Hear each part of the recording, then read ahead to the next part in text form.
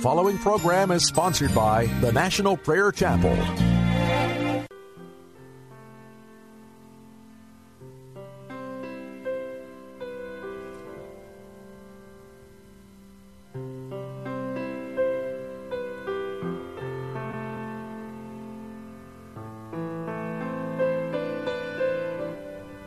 There is a place of quiet rest near to the heart of God, a place where sin cannot molest, near to the heart of God. Oh, Jesus, blessed Redeemer, sent from the heart of God, hold us who wait before thee, near to the heart of God.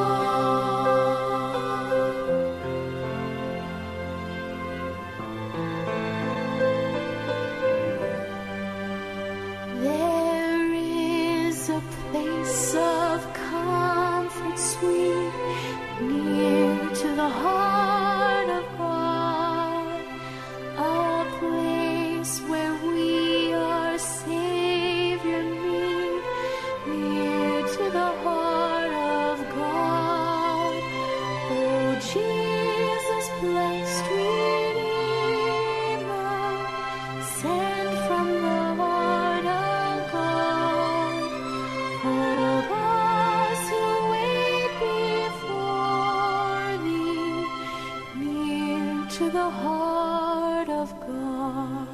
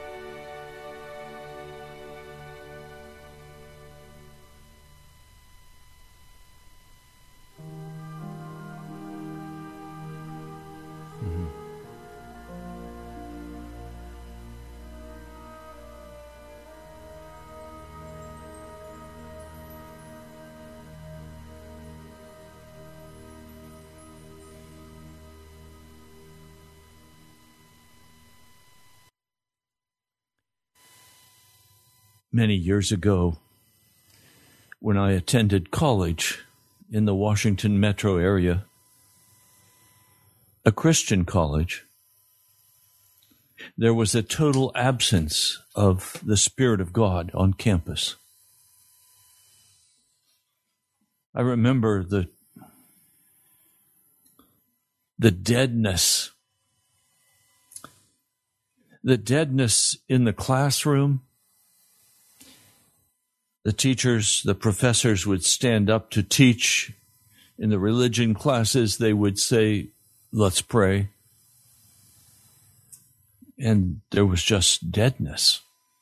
There was no moving of the Holy Spirit.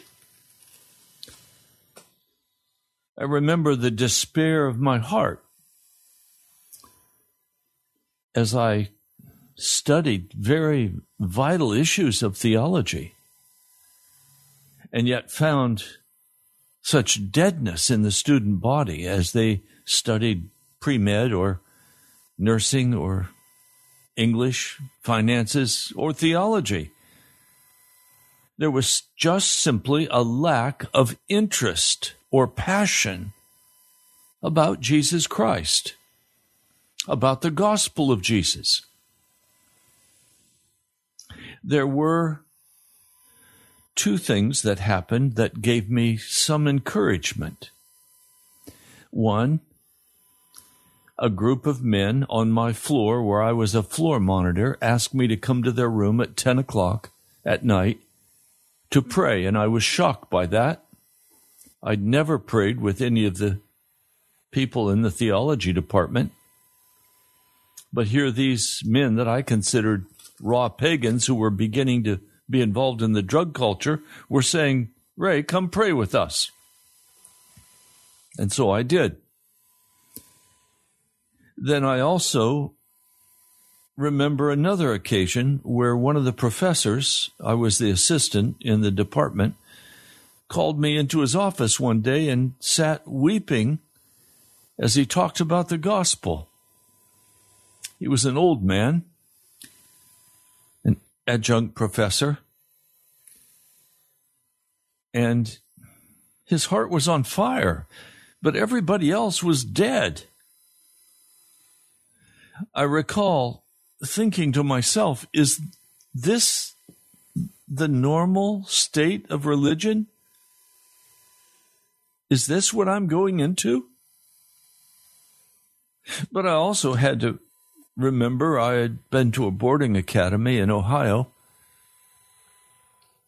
and their religion was also dead, except in my junior year, there was a brief outpouring of the Holy Spirit in that school, and things just became so alive and so real and so passionate and such deep conviction as young people stood up and began to confess their sins. But then that quickly died, and the deadness returned. I also remembered my church when I was a boy, how it never grew. We'd add a few and we'd lose a few, and at the end of the year, we'd still be about 100 people, mainly elderly people. And I was determined there had to be a way to change that. And so off I went to high school and then on to college. And then I went to seminary. It was a cemetery. Never once in the years I spent in graduate study was there ever any encouragement to read the scriptures. It was dead. It was dry. Archaeology, theology, homiletics, New Testament, Old Testament, Hebrew, Greek. But it was dead. There was no life there. I since, just a few years ago, visited that seminary again and walked around and talked with students and listened. And you know what? It's as dead today as it was then, if not more dead. Now, please, I'm trying to get to a point. The Jesus movement came then. And I returned to my college campus, this time as a pastor.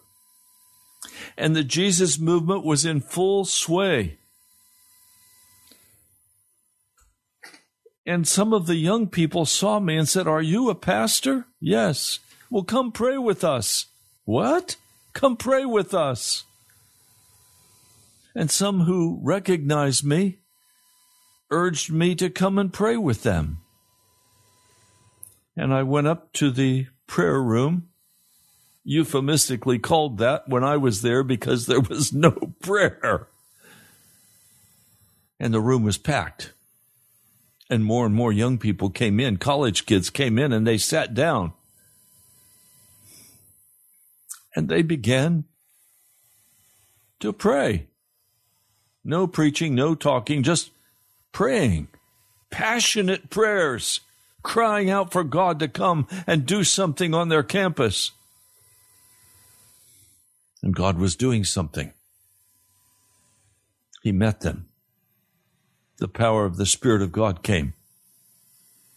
There was much weeping. There was confession of sin. There was reform in their lives. They were changed. Those past experiences give me hope. Because you see now, I have never in my life seen the church in America as dead as it is now. Dead, dead, dead. Throw a shovel of dirt on it and bury it. I think that's why God vomited the church out of its buildings. And there was no pushback. There was no standing up to the government authorities and saying, no, you're opening Walmart, you're opening this store, Costco's open, the bars are open. We're not going to obey you. We're going to worship. But there was none of that. No, everybody was very pleasant and kind and closed their churches like good little boys and girls. I think God was in that. I think God was sick and tired of dead worship, dead music, worldly entertainment. I think God was sick and tired of the pretense of our hearts and our lives.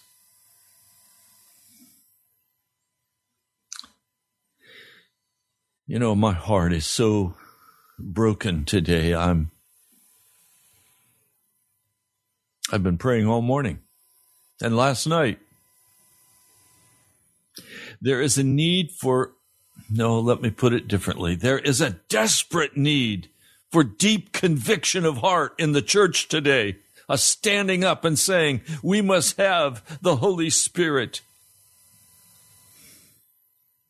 You know, almost to everyone that I speak, I talk about the Holy Spirit and how I'm crying out for the power and presence of the Holy Spirit. And I meet with such resistance, even from those I consider godly. They're living righteous lives, but they, bottom line, have no interest in the baptism of the Holy Spirit. No, instead they say, well, we already have the baptism of the Holy Spirit. Well, if they have the baptism of the Holy Spirit, where is the fire? Where is the wind? Where is the conviction? Where is the heart to cry for the lost? There's no passion. It's dead, dead, dead, dead. Throw dirt on it. It's religion. Oh, now there's personal piety among some. Not many, but there is personal piety. And I rejoice that there is personal piety. But there is an absence of deep conviction. And this has to change. You know, people are very interested and they come rushing to this broadcast when I'm talking about end times. People rush to this broadcast when I play a Coverstone dream about the coming events of history. Whoa, wait a minute. You're not ready for the coming events of history. You're powerless. You have a form of godliness with no power. Now, I want to read for you something out of the book of Ephesians. I want to read this for you.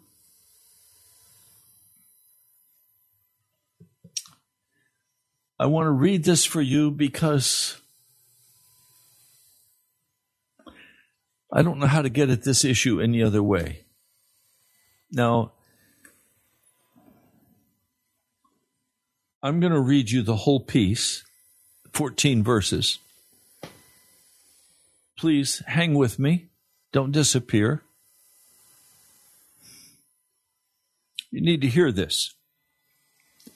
The first chapter of the book of Ephesians is probably one of the most difficult to understand and one of the most power-packed, with every word having very significant meaning. I remember years ago reading and rereading, reading and rereading, and crying out to God and saying, God, I don't understand what it's saying. Please help me. So I'm going to pray right now. Lord Jesus, I'm going to read this 14-verse passage to my brothers and sisters. I ask that you would open our eyes and our hearts to understand your word, and let the impact of it settle deep into our soul. Lord, we're so dead. We're useless. But Lord, I know you love us. So I'm asking, would you give us understanding of this passage? In the name of Jesus. Amen. And please, go on if you're listening live on the YouTube, go on the live chat and let me know you're here. Just give me your name and where you're listening from. Respond to somebody else who's talking. I know Kayla and Jose, Gino, Bertha, they'd love to hear from you. So please jump on the live chat if you're on the internet and let us know that you're there. Okay, Ephesians, the first chapter. I'm going to begin reading with verse 3. Praise be to the God and Father of our Lord Jesus Christ, who has blessed us in the heavenly realms with every spiritual blessing in Christ. In other words, every blessing of heaven has been poured out for us. He has not withheld anything from us. So our deadness is a result of our own decision-making. God has not put a spirit of slumber upon the church. He has not put a spirit of dumbness or muteness upon the church. We are mute and dumb because we have chosen to be mute and dumb. And when we call for prayer, some of you have a hand over your mouth and you can't even pray. And so when we call on Friday for people to pray, many who listen will never call in and pray because the devil's hand is over their mouth. It's not God's, it's the devil's hand.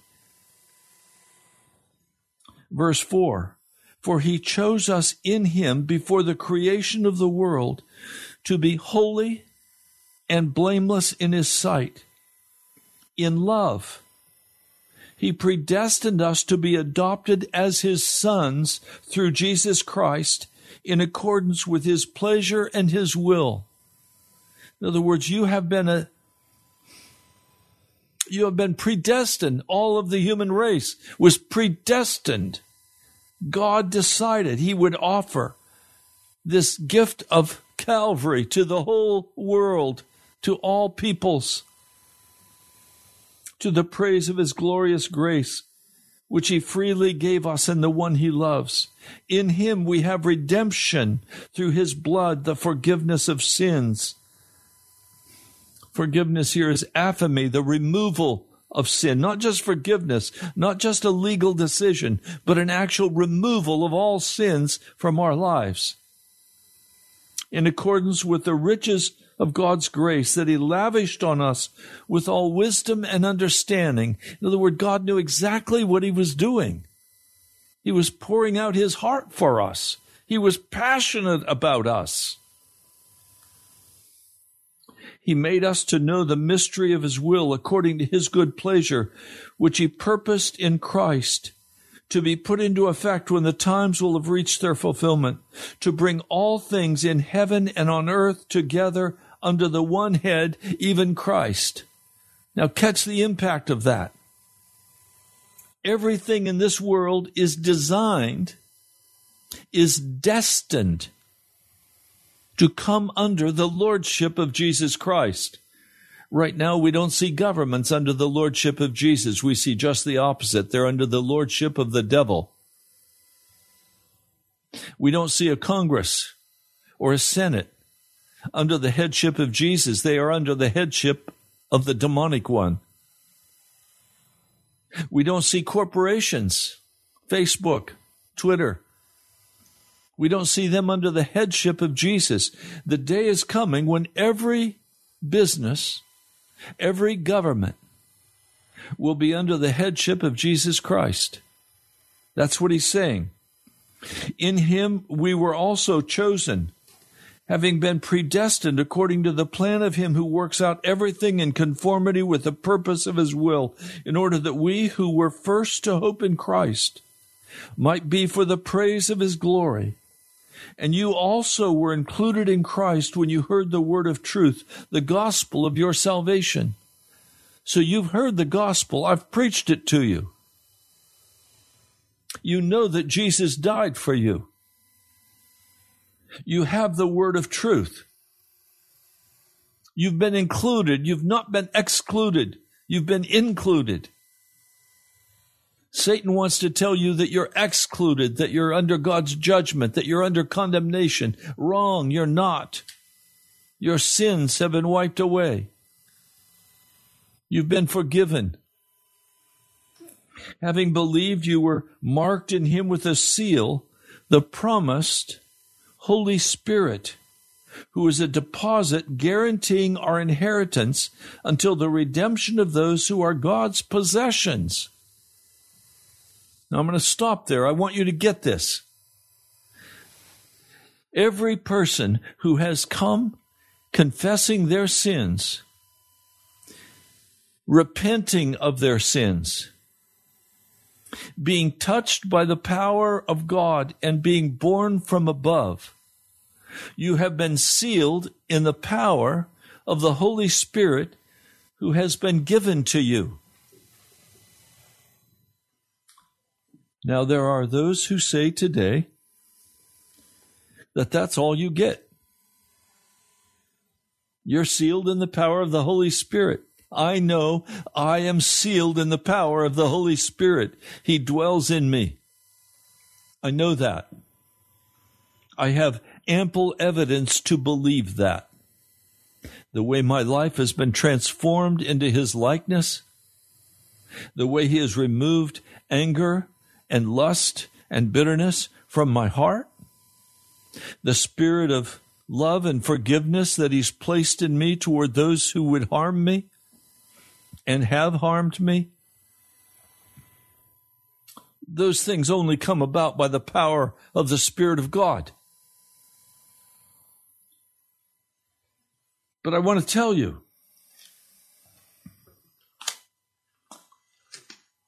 there's another passage of Scripture in John 15, verse 7. If you remain in me and my words remain in you, ask whatever you wish and it will be given you. This is to my Father's glory, that you bear much fruit, showing yourselves to be my disciples. I have not borne much fruit, showing myself to be a disciple. Yes, I've borne some fruit. Some of you are a result.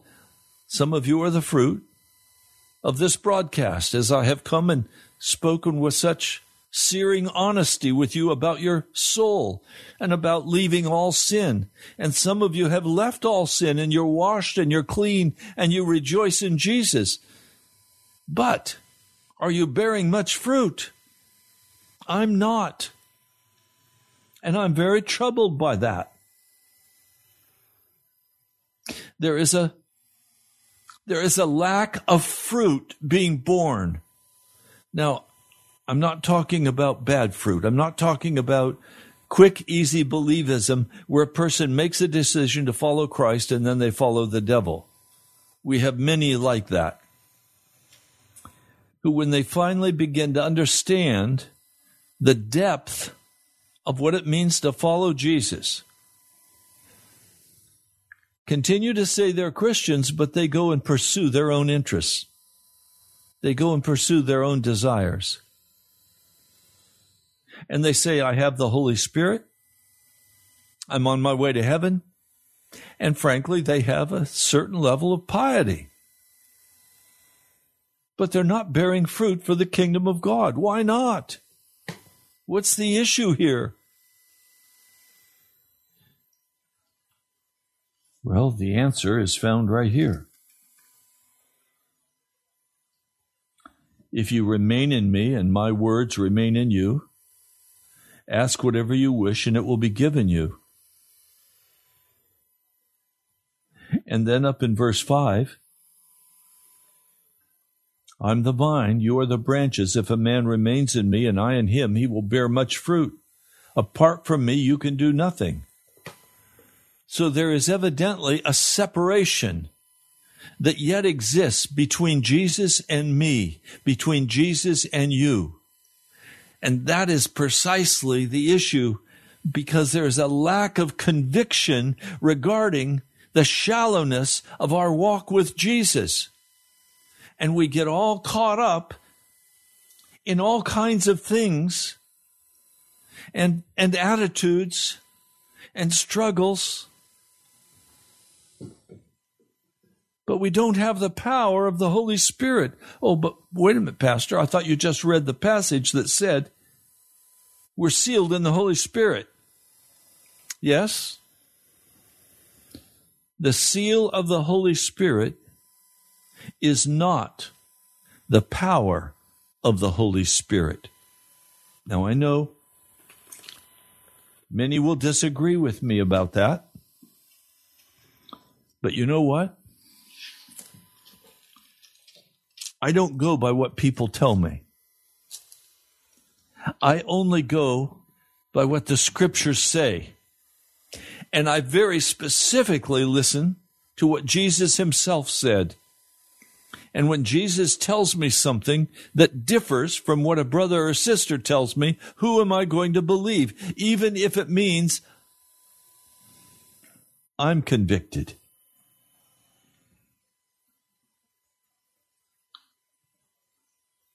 How are we going to deal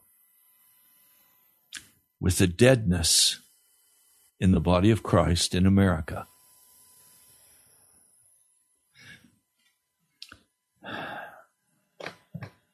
I think the answer to that must be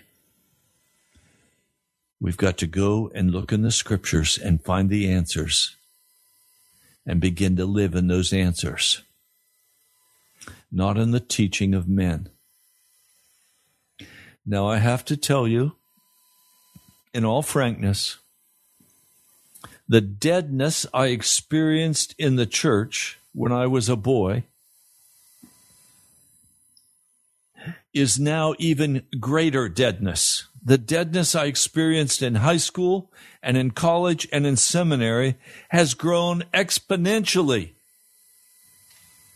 I remember when I was in seminary, the church growth movement got its start. Peter Wagner and many others were involved in the church growth movement. Robert Schuller.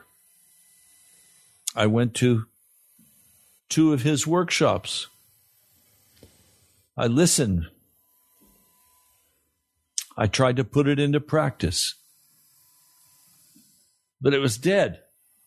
There was no life in it. Oh, there was success. You could build a church almost overnight following their principles. But their principles denied the power of the cross of Jesus.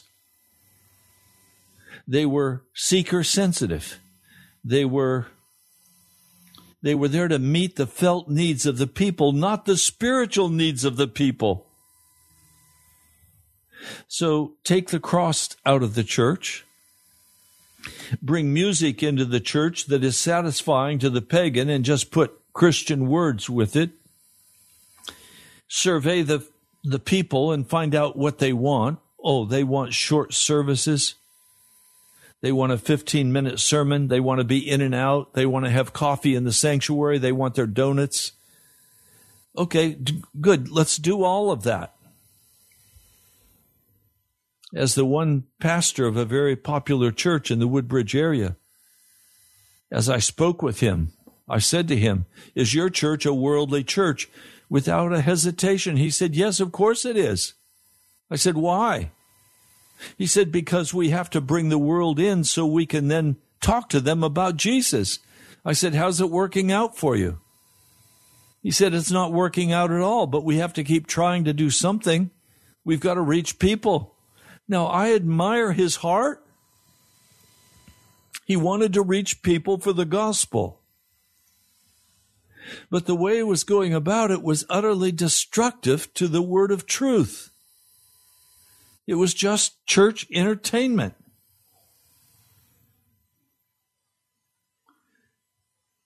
So we come to the deadness of our day. And some of you are going to argue with me and say, no, Pastor, our church is alive. Is it really? And have you been able to convert the people of your community? Have they found Christ? Have you transformed your county so that the police are saying, "Wow, we don't have anything to do. There are no criminals here anymore. They're all committed Christians"? Is that what's happened in your community? Or do you baptize your children and do a little friendship evangelism and call that meeting the needs of the people? No, we're dead. The American church is dead, dead, dead. And now what are we going to do about that? How do we deal with that? I only know one way. Number one, go back and look honestly at the Scripture and ask, is this a description of what's actually happening in my life and in my church?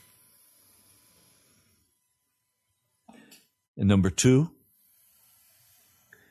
deep repentance and sorrow that we've not been able to meet the cry of Scripture. How are we going to deal with this deadness? It's overwhelming us. The church is being utterly compromised with the world and the entertainment and the foolishness, and the pastor's now become a high-paid project manager. I mean, I just read a news report about a very popular author and pastor who was invited to speak at a very prestigious location in the Episcopal Church. And people objected because he had preached a sermon against homosexuality. So he promptly apologized and framed it in the words of, we have to be loving and we have to be kind and we don't want to offend, and if the truth offends, then we have to find a way to speak it in an inclusive way. No, that's why we're dead. There's no salt. There's no bite. There's no differentiation between the church and the world. They love us. And when any pastor begins to step out of line, he gets slapped down by the community and humbly bows his head and says, "Oh, yes, I'm so sorry. I shouldn't have said that." Look, if you don't recognize the deadness of the church, if you don't recognize the deadness of your own soul, if you don't recognize your inability to win the lost for Jesus, and you blame the lost for not being interested, I have to tell you in all honesty, the lost are not interested because they don't see a fire burning. They don't see the miraculous power of God moving in your life. So that leaves us dead, ready to be buried. Well, I'm not going to go to the grave quietly. I'm going to fight. And I'm going to pray. And I'm repenting. Not for offending the world, for offending Jesus Christ and not doing what he's called me to do, which is to walk in the power of his blood for the salvation of the lost and the dying. I know many Christians who have not won one person to Jesus in the last years, 5, 10 years. Not one person have they won. Why? Because there's no power. There's no conviction. Pious, but dead. Pious, but dead. And I'm going to be frank with you. Large and small churches alike are dead. We can't point our finger at the mega churches and say, we're alive and you're dead. Well, show me your life. Show me the lives that are being transformed and changed and the whole community being influenced by the salt of your powerful ministry. No, we just plod along. No change. A church, 100 members. 10 years from now, 100 members. People die, people go, people come. Unless the church dies, and many churches in America are dying, and they're closing their building, as they did in England. Many of those buildings were taken over as mosques. Many of them were turned into apartment houses, a place to stage shows, beer parlors, restaurants. Dead. I want to read something for you. It's in the Acts of the Apostles. I'm going to begin reading with verse 4. And while being assembled together, he commanded them, that is, Jesus commanded them, not to depart from Jerusalem, but to wait for the promise of the Holy Spirit, the promise of the Father, which you heard from me. For John baptized with water, but you will be baptized by the Holy Spirit not many days from these. Now the one having met together were questioning him, saying, Lord, tell us if at this time you're restoring the kingdom of Israel. He said to them, it's not for you to know the times or the seasons which the Father put in his own authority. Could I say something, please, that may offend some of you, since I've already done that today? Don't focus your attention on end-time prophecies. Don't go to the internet and search out the latest prophecies by your favorite so-called prophet. Don't be caught up in this. It's deadness. It's not life.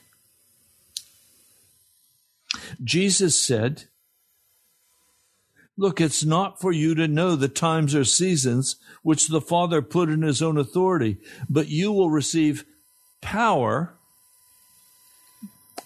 The Greek word dunamis, meaning dynamite, explosive power. After the Holy Spirit having come upon you, and you will be my witnesses both in Jerusalem and in Judea and Samaria, even to the very ends of the earth. Please hear me. This is not the anointing or the sealing of the Holy Spirit when you come to him in conversion. This is a post-giving, a giving at a later date. As the disciples and the 120 gathered in that upper room, they were all committed Christians.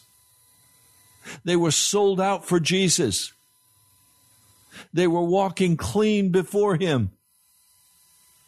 But they did not have the power for witness. And Jesus knew that. And he's saying, look, Wait for the Holy Spirit to come upon you in power. Again, let me read it for you. He commanded them not to depart from Jerusalem, but to wait for the promise of the Father, the promise of the Holy Spirit. This is Galatians, the first chapter, verse 8. But you will receive power after the Holy Spirit having come upon you, and you will be my witnesses. This power is not to live a godly life. That power was given to you by the Holy Spirit when he sealed you in himself in Jesus Christ by his blood. You were then given the power to no longer walk in sin or rebellion against God. You were made into a new creature in Christ. This coming of the power of the Holy Spirit is not that same coming. This is a coming for witness, power for witness, that when you speak, hearts will be opened, convicted, and turned toward the Lord with great sorrow and conviction. We lack conviction in the body of Christ today. We're dead. And we will continue to be dead, even though there are a few who have great piety. And I love you because of your obedience to Jesus and your love for Jesus. And some of you have paid a heavy price to love Jesus. You've been scorned by family. You've been pushed away by friends. You've paid a price to follow Jesus. Some of you have lost jobs. Some of you have lost everything for the sake of Christ. But that is not the power of witness. That's under the first coming of the Holy Spirit in your life to seal you for the coming day of salvation when Jesus returns. But my brother, my sister, we can't be content with that. There is more for us.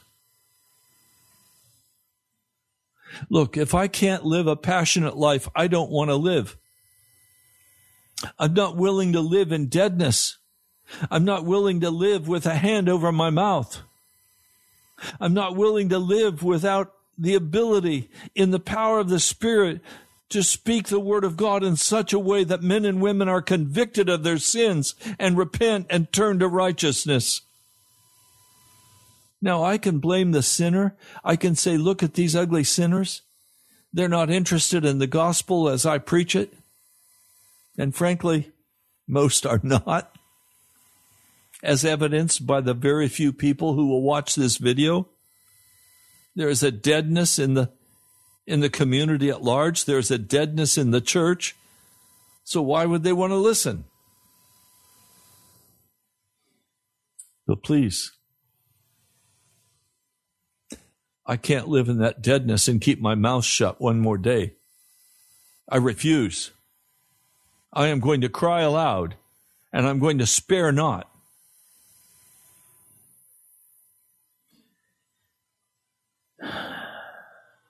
My heart is so troubled by this deadness because I have in my past, in high school and in the Jesus movement, seen what the power of God can do when it just barely comes and touches.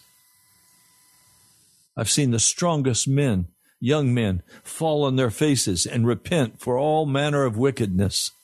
I've seen lives totally reformed, totally changed, leaving the way of darkness, leaving the way of utter wickedness. I've seen the power of the Holy Spirit.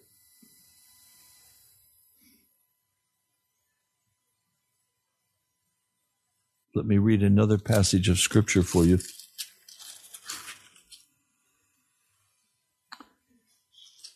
This is found in Acts.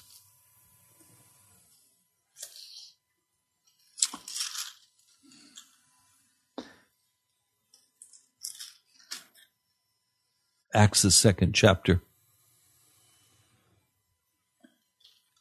And while the day of Pentecost is being fulfilled, they were all with one accord at the same place. What do you mean they were one accord?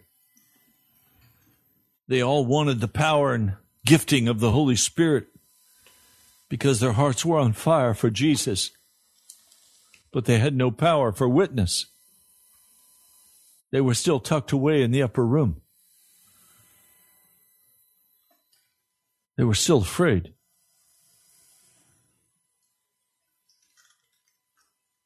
Suddenly there came out from heaven a noise as the rushing of a mighty wind, and it filled the whole house where they were sitting. And there appeared to them tongues parting off as fire, and sat upon each one of them. And they were all filled by the Holy Spirit, and began to speak with tongues of a different kind as the Spirit was giving to them to speak out. These were literal languages that in a short time would be used as testimony for all of the various peoples that were gathered for Passover in the city of Jerusalem.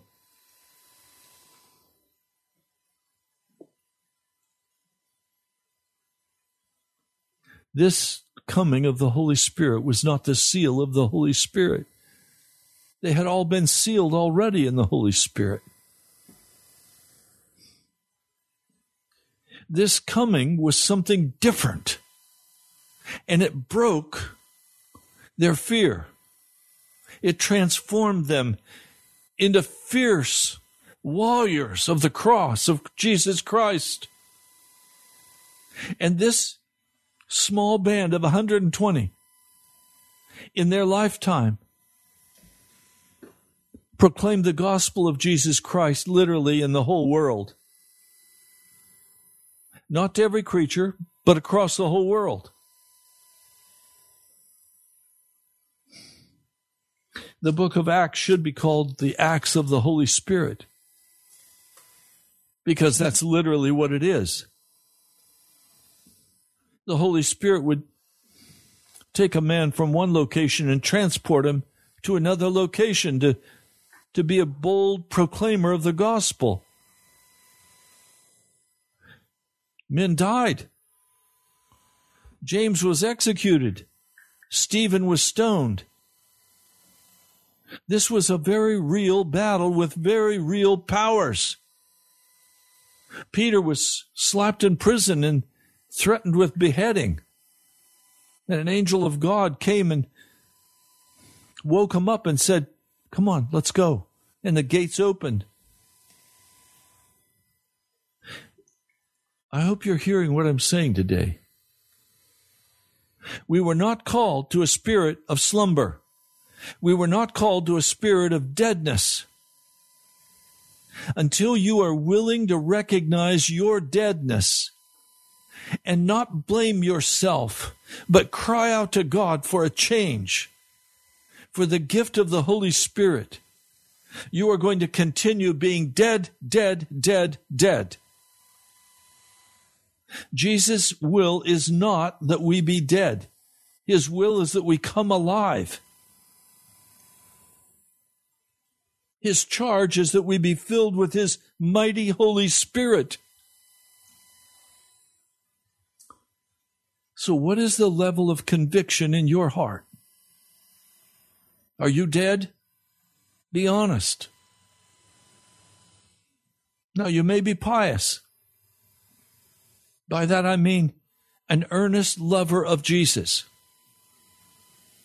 You may be pious in the exercise of your faith in Jesus Christ.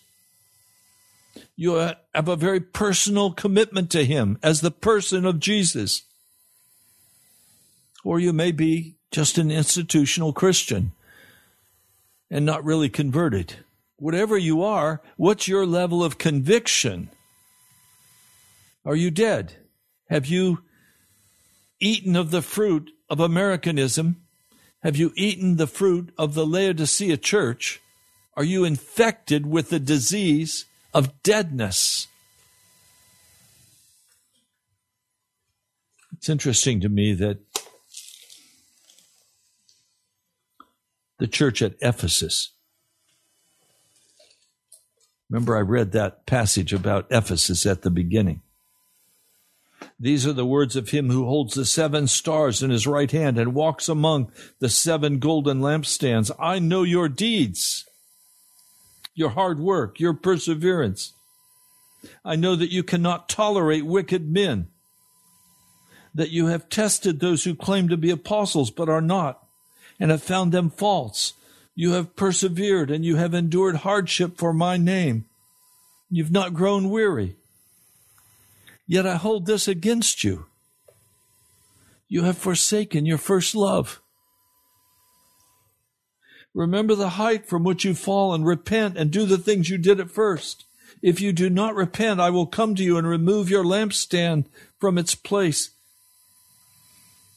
But you have this in your favor. You hate the practice of the Nicolaitans, or the easy believism, the once saved, always saved, which I also hate.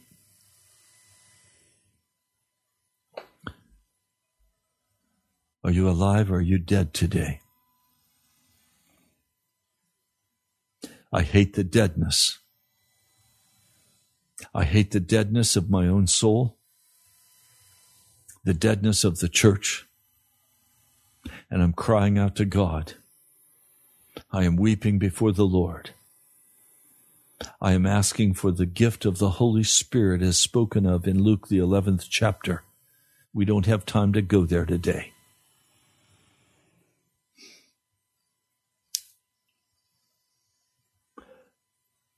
I want you to be honest and examine your heart.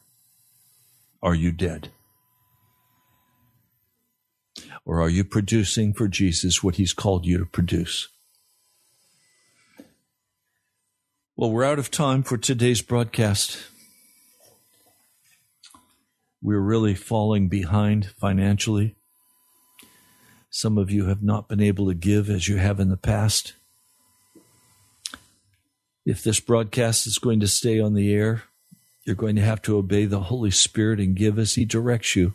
He's the one who sponsors this broadcast. This is not listener-supported radio. This is Jesus-supported radio as he moves in your hearts. That's why I don't sell anything. I just call on you to obey the word of Jesus as it comes to you to give. You can go to the upper right-hand corner of our webpage, nationalprayerchapel.com, and you can give online, or you can write to me at the National Prayer Chapel, Post Office Box 2346, Woodbridge, Virginia, 22195.